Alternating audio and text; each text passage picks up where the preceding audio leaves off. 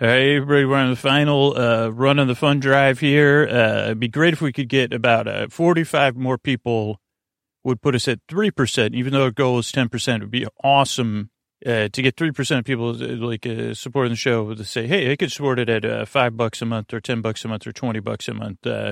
So if you're in a position to do so, please consider it. It'll help keep the show coming out twice a week for you and everybody else. And you can find out how to do that at sleepwithmepodcast.com/Patreon FAQ. Thanks. All right, everybody. It's Scooter here, and we're back with another episode of Star Trek The Next Generation. It's been a little while.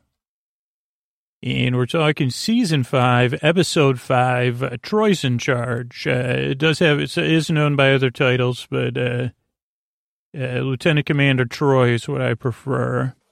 And let's see, it starts off Mudo 5 or Mudo asked question mark in my notes, which Mudor 5, I don't know if that's related to Mordor. I don't think so.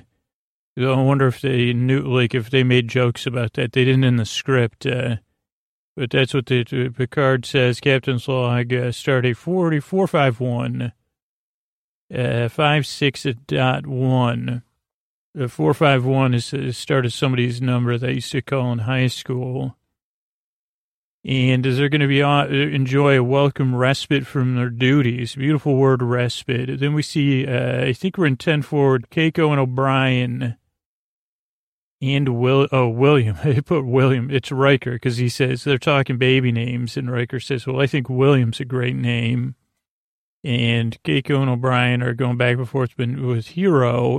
Keiko's, let's see, I can't see. Keiko's father, and then O'Brien's father, Michael. Michael Hero, it should have been easy. If I was there, I said Michael Hero or Hero Michael. Hero Michael's better. Because, William's, I think just I prefer those less like a hero. I don't know. I just prefer it. What do I got to do? Then they're feeling the baby kicking. Even Data. I did wonder, everybody says, okay. Then there's a green drink in the background.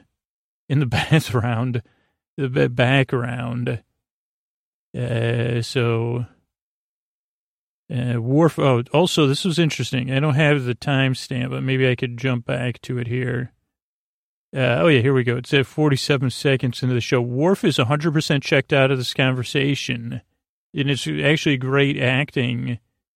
He is checked out. He's just sitting there, maybe he's just in total chill mode. It doesn't look like he's checked out, passive-aggressively. He's just checked out a conversation, looking around 10 forward. He looks like he's actually, I'm really studying it now. It looks like he's watching a fly around. So you do yourself a favor, watch it for that. Also just watched a woman pound a light blue drink out of a highball glass in the background. Checked out a convo. Then we have Geordi and Dr. Crusher. We see a lot of blue and yellow barrels. They're in some sort of... storage thingamajig, whatever they call those things. And Dr. Crusher's off on another, casting another play, a musical, Pirates of Penzance, or however you say it. And she's trying to get Geordi to sing, I'm the very model of a model major general. I have information, vegetal, animal, and material. Vegetable, though. He says I can't do it. He's pretty good, though, really. He has a very, very nice red barrel. That's what my handwriting says. But I did think he was on pitch. She says he's a little off pitch, but I'm a big fan of Geordi LaForge's voice, if you know what I mean. I was raised by butterflies in the sky. But okay, so they have that scene. This is, the usual set jumping around the ship. Primary science school fair. Kids are coming for their tour.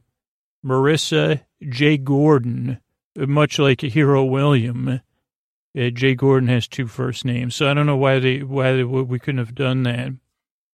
Oh, wait, it wasn't William, though. That I forgot. Sorry, O'Brien. I forgot what your father's name was. Or maybe it was William. No, yeah, it doesn't matter. Patterson is the other young man's name. So there's Marissa, Jay Gordon, and Patterson. And Patterson's a little rambunctious. I don't think that's the right word, but and he wants to see like the BATTLE bridge. And Picard goes, no, we're going to go to the hydroponics and astrophysics labs. And Troi turns them over. And Picard says, okay. And then they get on the turbo lift. O'Brien's coming off. And he says, oh boy, he goes, I don't know who has it worse, Picard, Commander Picard, Captain Picard, or the kids. And then we have this great acting. Picard's on the turbo lift. He goes, yeah, we're proud of your science fair winners. Anybody pursuing a career in Starfleet? Nothing. What'd you do for your science projects? And Patterson said in a hilarious voice, I planted radishes in this special dirt, and they came up all weird. And Picard says, it's very commendable. And then Jay Gordon says, I did an analysis of the lifespan of swarming moths of Gonal 4. And they have I thought it says 20-hour lifespan. And Picard says, interesting. Then he goes to ask Marissa. I don't think we ever found out what Marissa's science fair experiment was. A spoiler. And then the ship has a little bumpy poo where it says, well, there's a little bit, we hit a bump in the road. And why does this is a question for IMDb. Colm Meaney, the actor who plays O'Brien, his headshot on IMDb, which comes up if you pause stuff on Amazon, he's in a Panama hat. But the Enterprise has bumped into a quantum filament, which causes large issues, ship-wide issues. And O'Brien, Troi are on the bridge. No contact with anybody. Computers are down. Monroe is out because they think they bump into a second quantum filament. Turbo lifts don't work. Working. Oh, yes, they say, hey, we're stuck up here. I didn't look this up, but I said, well, I guess the bridge is at the top of the ship. And then I was wondering, what's up and what's down? These will be things for a future episode. How does gravity on the Enterprise work? Then we're on the turbo lift with Picard and 3 very unhappy kids. No communicator doesn't work. And Picard says, get me off this lift. Jay Gordon's very non-optimistic output. And Picard says, it's just communications down. And he says, he starts to raise his voice, telling them everything's going to be all right, but in a authoritative voice. I also put whiny and negative. But who could blame the kids? Picard gives it to them straight. That's what my notes say. Everything will be all right in the high voice, like a authoritative voice.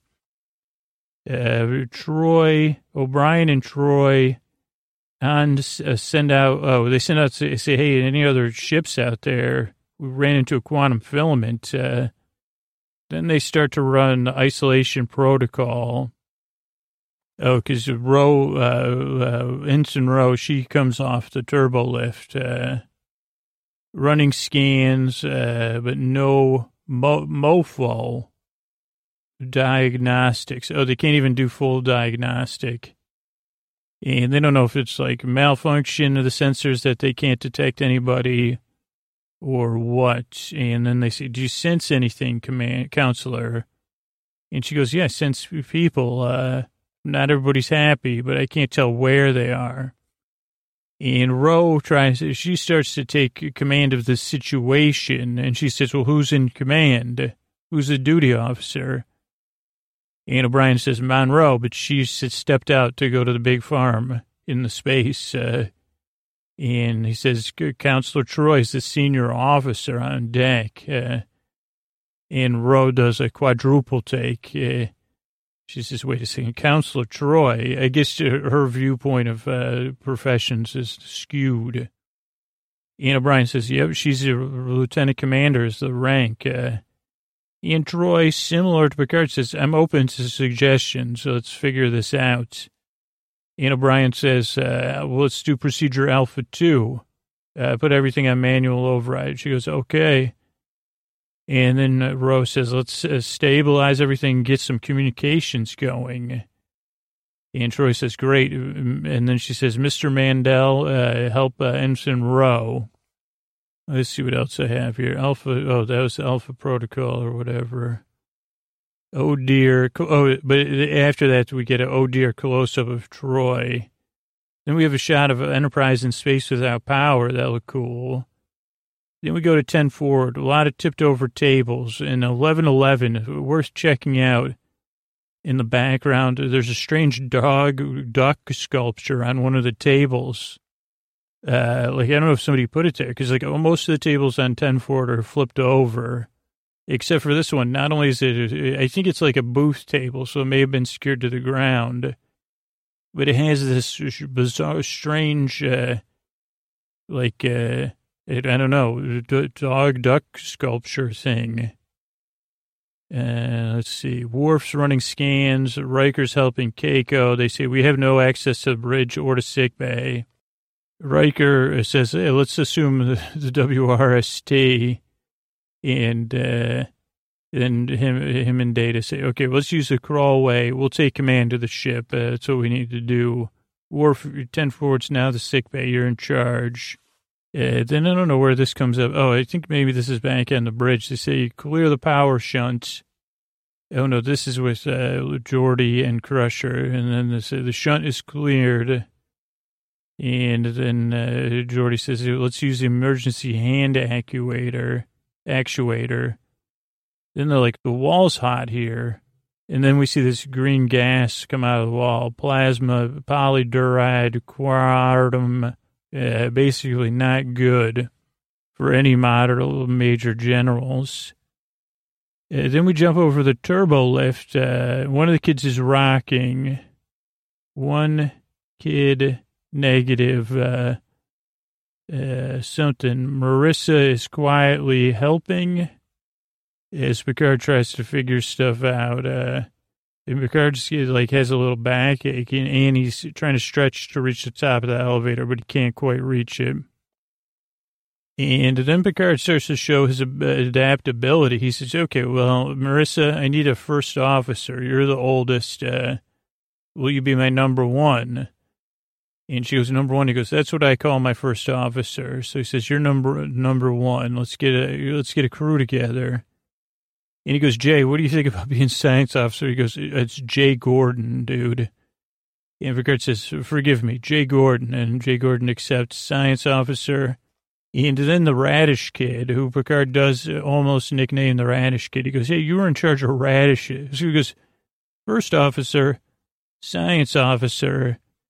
You're the executive officer in charge of radishes. And the kid says, sounds great. I love experimenting on radishes. And Picard says, okay, let's get to work. Jay Gordon was my favorite part. Radish Commander. Come on, that couldn't be more podcasty. Then this is a little joke, a little pun. They're in the crawl space in space. Data and Riker. 1365 Baker. We just said, is that Baker Street? What's the address in Baker Street? Is that an inside joke? There's a coolant leak, something about 83 rads, and something. Is this back? Maybe this is back with Geordi. Oh, yeah, these are SAT questions. Let me see if I could read these. So you should watch this if you're studying the SAT. I'll give you a SAT question here. There's two in a row, too. Dr. Crusher says, we can deal with this level of radiation for 3 or 4 hours without, basically fine. And LaForge says, what are the rad levels in the quartum or whatever? Now, here's the first thing. Dr. Crusher says 83 rads, rising at a rate of 4 rads per minute. So put down your pencils. I'm just kidding. It still goes on. And then Geordi gives us the next piece of the question. The stuff gets unstable at 350 rads. So you have 83 rads raising at a rate of 4 rads a minute, and 350 rads is not good. But then, so that would be easier question to solve. But then Crusher adds the SAT level part. The radiation level, if we move it over here, is 20% lower than where it is now. So please solve that for how long they have to be messing around and do rehearsals. Then we go back to the main bridge. So I don't know if you got that. Also, Geordi says you can't trust anti-gravity. At least that's what my notes say. Then we get a funny joke from O'Brien. They're talking about the quantum filament that they ran into. And Troi says, how big is a quantum filament? And O'Brien says, hundreds of meters long. It has no mass, so it's hard to detect. And O'Brien says, Troi says, like a cosmic string. And O'Brien says, totally straight-faced. No, that's a completely different phenomenon. Like a little bit draining her authority. Then Rose just starts doing things her own way, like, and not playing it safe. And they say we got an odd reading from the warp drive. I don't know if it's intentional or unintentional. If we're like sympathizing with Troi, they use a lot of jargon, which is confusing. Rose says, dumped the power from the phaser array into the engineering control. We get impulse power. I don't know. There was here we go. That weakened the containment field in the antimatter pods. Here you go. Field strength is at 40% and is still falling. And O'Brien says can't get to 15%, which you can't solve for currently because I need to give you one more part of the equation. So jargon, a double exclamation point. But it's more math. Then it says, if enemy broken by tripolymers, this is where it gets even better. They're in the crawl space in space, Jeffrey's tube, and they have this electrical field they got to get through. So Data says, what if I go in there and just shut it down with my body frame made up of tripolymers? It's not conductive. And Riker says, but Data, that wouldn't be good for you. And Data says, well, you could just take my positronic brain with you. Just uncouple it. And at first Riker's like, no. And then Data's like, it's fine. I don't need it. I can function fine. It just take my cranial units. And Riker says, let me get this straight. Really? And Data says, yep, this sounds great. Totally self-contained. And they try it out and it works. It says, you take it with you. This is totally normal. Then Data's down. He blinks. He says, that was a remarkable experience for a modern android general. He says, we need to get to the ventral, or get to my ventral access panel. Then we have Jay Gordon opening the lift. He says, Picard says, take a look around. You see any clamps and long big beams with big grooves? He goes, how are those clamps looking, number one? And they say those clamps are trouble with a capital C, and that rhymes with T, and that stands for, we got to get to the ladder. And Picard says, I got a backache. You can't do it. And then Marissa, the number one, she says, no. We're doing this together, Commander Picard. I mean, at first it's like a little bit, the kids say, no, we don't want to go. Picard says, go without me, my back hurts. And they say, no, we're all in this together. Even the Radish kid follows orders. We all go or we all stay. They say, let's try one more time. Picard says, this is mutiny. And he says, pull out some optical cables. Then we see Geordi and Crusher moving barrels, which was, captivating. And then they get a wild idea to limit the oxygen. Kind of a wild idea. Let's fill space with our trash. All this trash we don't want in here, let's put it out in space so we don't have to move it. So it just made me think, don't have Geordi help you move. Because I think like halfway through the movie, say, what are we bringing all these boxes to your new house for? We could just let them fall out the back of the truck. So don't let Geordi move you.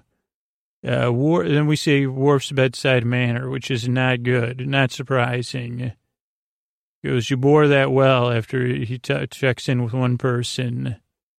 And he says, perhaps you should lie down to Keiko when she's not feeling great. And he goes, I believe that is normal, something. And he says, this isn't a good time for you to give birth. He says, isn't it a good time, Keiko? And she says, yeah, like it's open for debate. Then we see a meeting between Troi, O'Brien, and Ro. The table is really gleaming in the office. And Ro's a realist. O'Brien's more of a loyalist and a family person. And Troy's trying to believe, figure out what to do. Because Ro says, let's just cut our losses and take the saucer or, start flying around in the saucer. And O'Brien says, you can't do that. And then, very similar to the kids, Ro says, why? There's no reason to be optimistic. And Ro kind of is a little bit trying to take command. And Troi says, listen up, I'm in charge, A. And I believe, she says, there's no reason to believe, Ro says. This is after Troi walks off and looks out the window. She says, there's no way. And then, Ro says, there's no reason to believe. And Troi says, I do believe, actually. And she says, I'm going to give it every chance I can. She says, Chief sends the power down to engineering to leave like the engineering computers on. So if somebody gets there, they realize they're supposed to do something. And then Rose still says, well, I would like to remind you, I don't believe. And Troi gives the most chilling command you can. She says, proceed, ensign, which I loved. Then we see Picard and the kid crew. They're all linked together. They can't get one of the doors open as they're on the ladder. And these kids start saying, I don't believe. Ready, hang on. Troi says, is that them? Oh, also they do a climbing song. And I'll talk about it briefly, but they said, what song do you kids sing in school? And Marissa says, The Laughing Vulcan and His Dog. And Picard goes, well, I know Frere Jacques. Then, we're all right, a climbing song. Then Keiko's, contracting. Dr. Worf is like using his phone scanner the whole time, trying to get info off Google. He says, I'm not certain this is going the right way. It's not like the simulations. And Keiko says, it's not always by the book. And Worf goes, I'm sure it'll be fine. Then Crusher and Geordi are getting ready to pull off their drain, sending everything into space, do their part. We go back to the bridge. There's tension on the bridge. Ro is hot like the power coupling. I mean, she's not happy. She says, field strength's down to 20%. You don't know what you're doing, Commander Troi. And she goes, you're the one responsible. This is exactly what I said was going to happen. Too much wishful thinking. And boom, Troi comes right back. She goes, we'll separate the ship when I decide it's time and not before. Am I making myself clear, Ensign? And she goes, yeah, I guess so. I decided not before. And then she sits in the captain's chair, which is cool. Then we see Data's head in the house. And they get to engineer. They're in engineering, and it worked because Data said, the bridge is trying to tell us something. That's why the computers are on. He says, link up my ODN conduit to the input matrix in my second optical port. Then Riker does something. He goes, no, not that optical port, the other one. And then he says, hurry up. If you pick up the pace. Riker even says, you need a bigger head, Data. And then it works. Data gets stabilized. We go back to the bridge where O'Brien says, somebody fixed it in engineering. And Ro goes, I guess I got a message I was wrong. And Troi goes, you know what? You could have been right. You could have just as easily been right. And NBD, she says, no big deal. Don't worry about it. Then Picard and the kid crew, they get off of the lift. They give out hand shakes all around. And then Worf says to Keiko, you may now give birth. And she goes, what? That's what I'm doing. And he goes, has it not begun or something? And then things coalesce. And he goes, well, the last time I tried delivering a baby by, what do you call that? Simulation, it was very orderly. Also, there's like someone else helping in the background, kind of like patting Keiko's brow. I couldn't figure out who that was, but they pull it off. Keiko does the hard work, and Worf does the talking work. And he says, the baby looks like Chief O'Brien. And they said, nice job blowing it. You did all that work, and you say that. And then we get the captain's log again, because everything's getting tied up in a bow. It's a supplemental to Picard. We're en route to Starbase 67 to undergo repairs, life returning to normal. And then we're back on the bridge, and the kids are there, and Troi says, just wait there. And then Riker goes, you can't stay away from being in command, can you, Counselor Troi? And she gives it back to him. She goes, well, maybe not captain, but probably first officer. I don't think there's many qualifications. And Riker calls Captain Picard to the bridge. We see the kids have a big, plaque for, it says, to Captain Picard, in appreciation for the way you helped us get out of the turbo shaft and the way you helped us, not, be scaredy poo. J. Gordon Grass, Graas, Patterson Supra, and Marissa Flores. And Patterson, the Radish Kid, a.k.a. the Radish Kid, he says, I made the back piece. If Picard goes, stick to radishes, kid. He goes, a wonderful job. He goes, by the way, we're going to finish the tour starting with the BATTLE bridge. 1,400 hours. And I guess he goes, but first I'm going to take a nap, because then he goes, number one, you have the bridge. And then we get the last, I guess 80s, 90s TV laugh. Marissa and Riker both say, aye, sir, at the same time.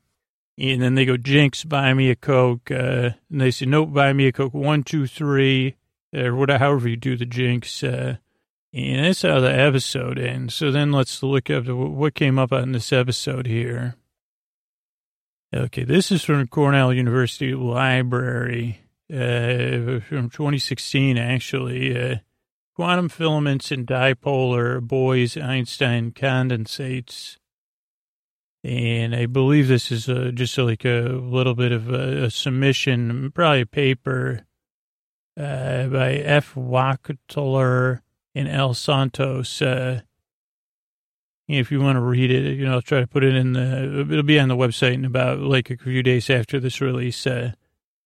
Collapse in dipolar Bose-Einstein condensates may be arrested by quantum fluxations due to the anisotropy of dipole-dipole interactions. The dipole-driven collapse induced by soft excitations is compensated by the repulsive Li-Huang-Yang contribution resulting from quantum fluxations of hard excitations, in a similar mechanism as that has been recently proposed for Bose-Bose mixtures.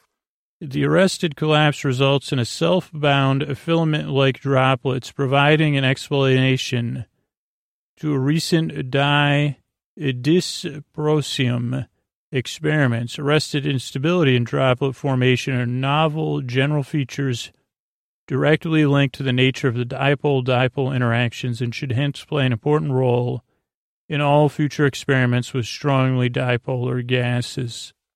But let's see what Memory Alpha Wiki says about that. That's what the scientists say, or the students.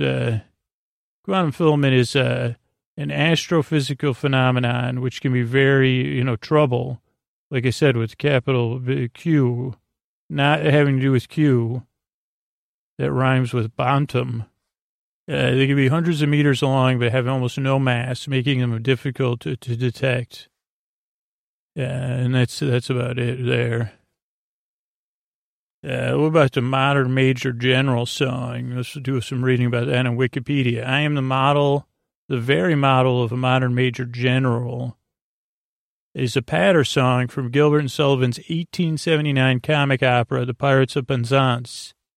It is perhaps the most famous song in all of their operas, sung by Major General Stanley at the first entrance in Act 1. It's a satire of the modern, educated British Army officer of the late 19th century. And it's a difficult song to perform, even reading it, as we'll probably see in a second. It is replete with historical and cultural references, which the modern Major General describes as impressive and well-rounded education. It's kind of debatable of who it's based on or whom. Yeah, but let's just do a little reading here of it.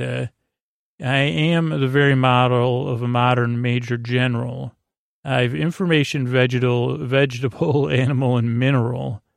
I know the kings of England, and I quote the fights historical. From Marathon to Waterloo, in order categorical. I'm very well acquainted, too, with matters mathematical, not me. I understand equations, both simple and quadratical. About binomial theorem, I'm teeming with lots of news, with many cheerful facts about the square of the hypotenuse. I'm very good at integral and differential calculus. I know the scientific names of beings animalculous. In short, in materials, vegetable, animal, and mineral, I am the very model of a modern Major General. I know our mythic history, King Arthur's and Sir Caradoc. I answer hard acrostics, and I have a pretty taste for paradox. I could quote Ecclesiastics, all the crimes of Elagaba, somebody. In conics, I can floor peculiarities parabolas. I can tell undoubted Raphaels from General Dow's and Zophanies. I know the croaking chorus from the frogs of Aristophanes. I can hum a fugue of which I've heard the music's din afore, and whistle all the airs from that infernal nonsense pinafore. I can write a washing bill in Babylonic cuneiform, and tell you every detail of Cataractus's uniform. In short, in matters vegetable, animal, and mineral, I am the very model of a modern Major General. In fact, I know what is meant by, and I don't, mamelon and raveline. When I could tell at sight a Mauser rifle from a javelin, which such affairs as sorties and surprises I'm more wary at. I know precisely what is meant by commissariat. When I learnt what progress has been made in modern gunnery, when I know more of tactics than a novice in the nunnery, in short, when I've a smattering of elemental strategy, you'll say a better modern general has never sat gee. For my military knowledge, I'm both plucky and adventury, has only been brought down to the beginning of the century. But in matters of vegetable, animal, and mineral, I am the very model of a modern Major General. And I would have loved to hear Jordy sing all that. What about this word I kept mispronouncing during the episode? Quar Autumn, which is a fuel source in Starfleet emergency thruster packs. It generally is stable, but as we know, at 350 rads, it's trouble. And also takes 2 people to move their barrels. Then we have, what's an ensign? I didn't know what an ensign was. It's a commissioned rank, the equivalent of which was used by service organizations of many civilizations. At traditional naval grade, ensign was the most junior line officer below lieutenant grades, usually immediately under lieutenant or lieutenant junior grade. And that was usually the first rank assigned to new officers who graduated from Starfleet Academy. And here's the great news. Primary duty professional growth, both as a leader and as an occupational specialist, and maybe a listener, row. They are mentored by the more senior officers, as well as their subordinate, chief petty officer, as a part of the development of Starfleet leaders. As they prove more capable, they were considered for promotion.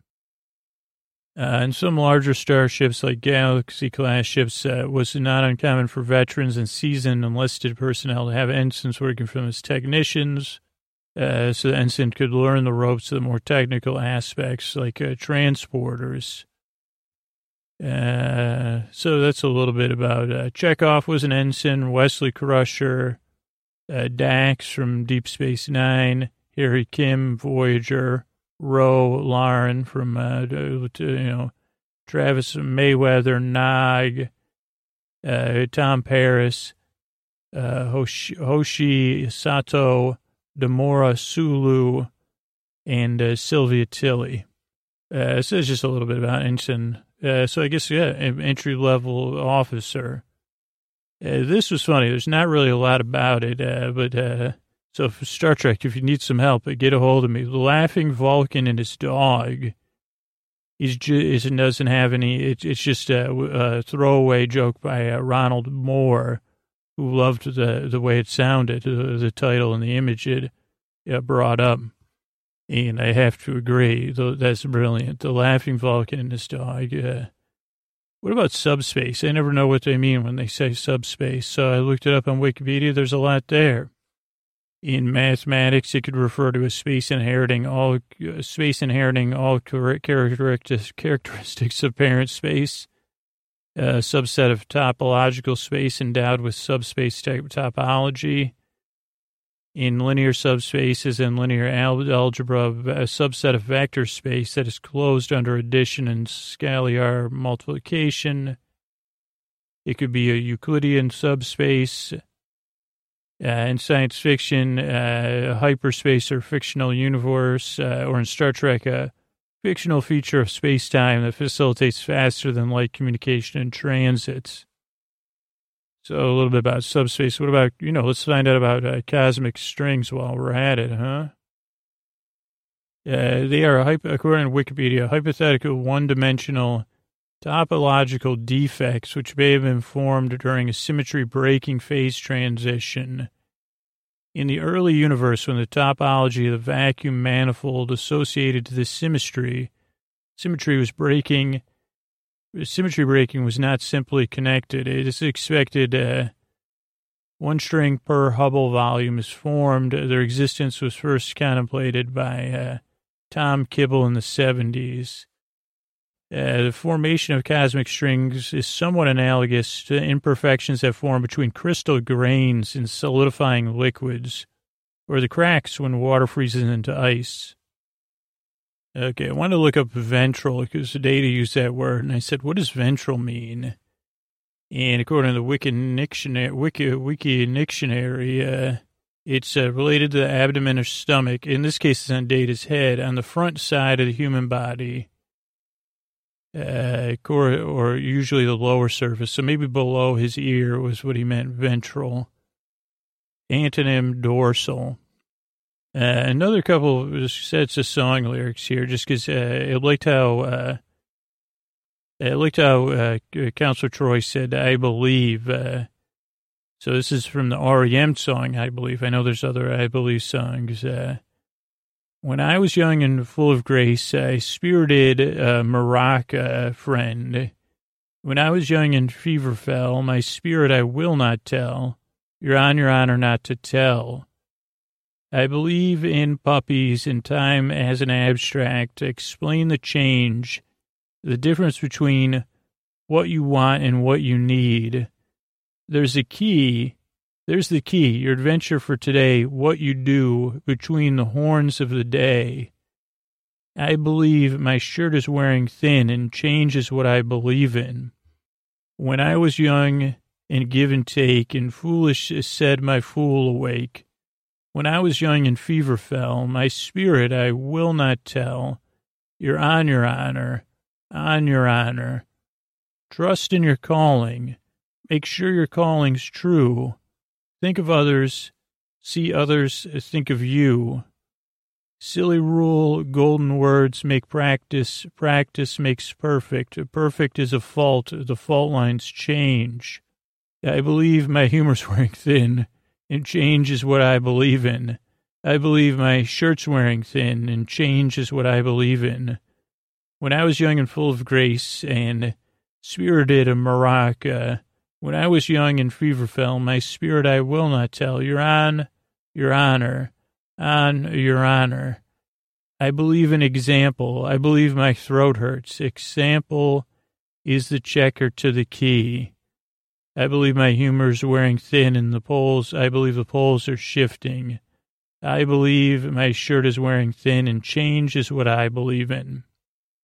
So that's I believe, and then we'll cap it off here with Frere Jacques, which is a nursery rhyme and song known in English as Brother John, and in many other languages, traditionally sung in a round. It's about a friar who was overslept and is urged to wake up and sound the bell for early morning or midnight prayers, which is, so the other monks wake up. Let's see, the theories of origin, maybe 17th century. It may have not even always been a positive song. There's a lot there, but let's read the lyrics. Frère Jacques, dormez-vous, dormez-vous. Sonas las matinas, ding, dang, dong. Ding, dang, dong. And here's a couple of translations in English. Brother Jacques, are you sleeping? Are you sleeping? Ring the bells for matins. Ring the bells for matins. Ding, dang, dong. Ding, dang, dong. Or are you sleeping? Are you sleeping? Brother John. Brother John, morning bells are ringing. Actually, Brother John, they should be ringing, but they're not because of you. Morning bells are ringing. A ding, dang, dong. A ding, dang, dong. So that's a little bit about this episode with Counselor Troi in charge. Good night, everybody. I want to thank all our new patrons, Colleen, Jack, and Alina. Thanks, and good night. Leonardo, Hallie, and Allison, thank you, thanks, and good night. Marty, Patrick, and Thomas, thank you, thanks, and good night. Beth, Clary, and Matthew, thank you, thanks, and good night. Callie, Soul, and Sign, thank you, thanks, and good night. Tracy, Allison, and Sean, thanks, and good night. Jackie, Terry, and Rachel, thanks, and good night. Emily, Kathy, and Justin, thank you, thanks, and good night. Heather, Owen, and Andy, thank you, thanks, and good night. Katie with an IE, Katie with a Y, and David, thank you, thanks, and good night. Christine, Lorraine, and Robert, thanks, and good night. Catherine, Linda, and Jamaica, thanks, and good night. Laura H, Laura C, and Hannah, thanks, and good night. Hannah, Ellen, and Aster, thank you, thanks, and good night. Samantha, Angela, and Kelly, thanks, and good night. Madison, Mel, and Tori, thank you, thanks, and good night. Halgier, Martin and LG, thank you, thanks, and good night. Alicia, Latitude, and Val, thank you, thanks, and good night. Colleen, Megan, and Liz, thank you, thanks, and good night. Anyang, Mark, and Craig, thank you, thanks, and good night. Holly, Linda, and Emily, thank you, thanks, and good night. Will, Daniel, and Rosanna, thank you, thanks, and good night. Dahlia, Christine, and Shell, thanks, and good night. Dawn Marie, thank you, thanks, and good night. Thanks, everybody, for supporting the show on Patreon. Thanks, and good night. Don't forget, if you want to become a patron, sleepwithmepodcast.com/patron, Patron. And thanks to everyone at Night Vale Presents. Sleep With Me is a proud member of Night Vale Presents. And also thanks to everybody at PRX. Wonderful behind-the-scenes support as well. Good night.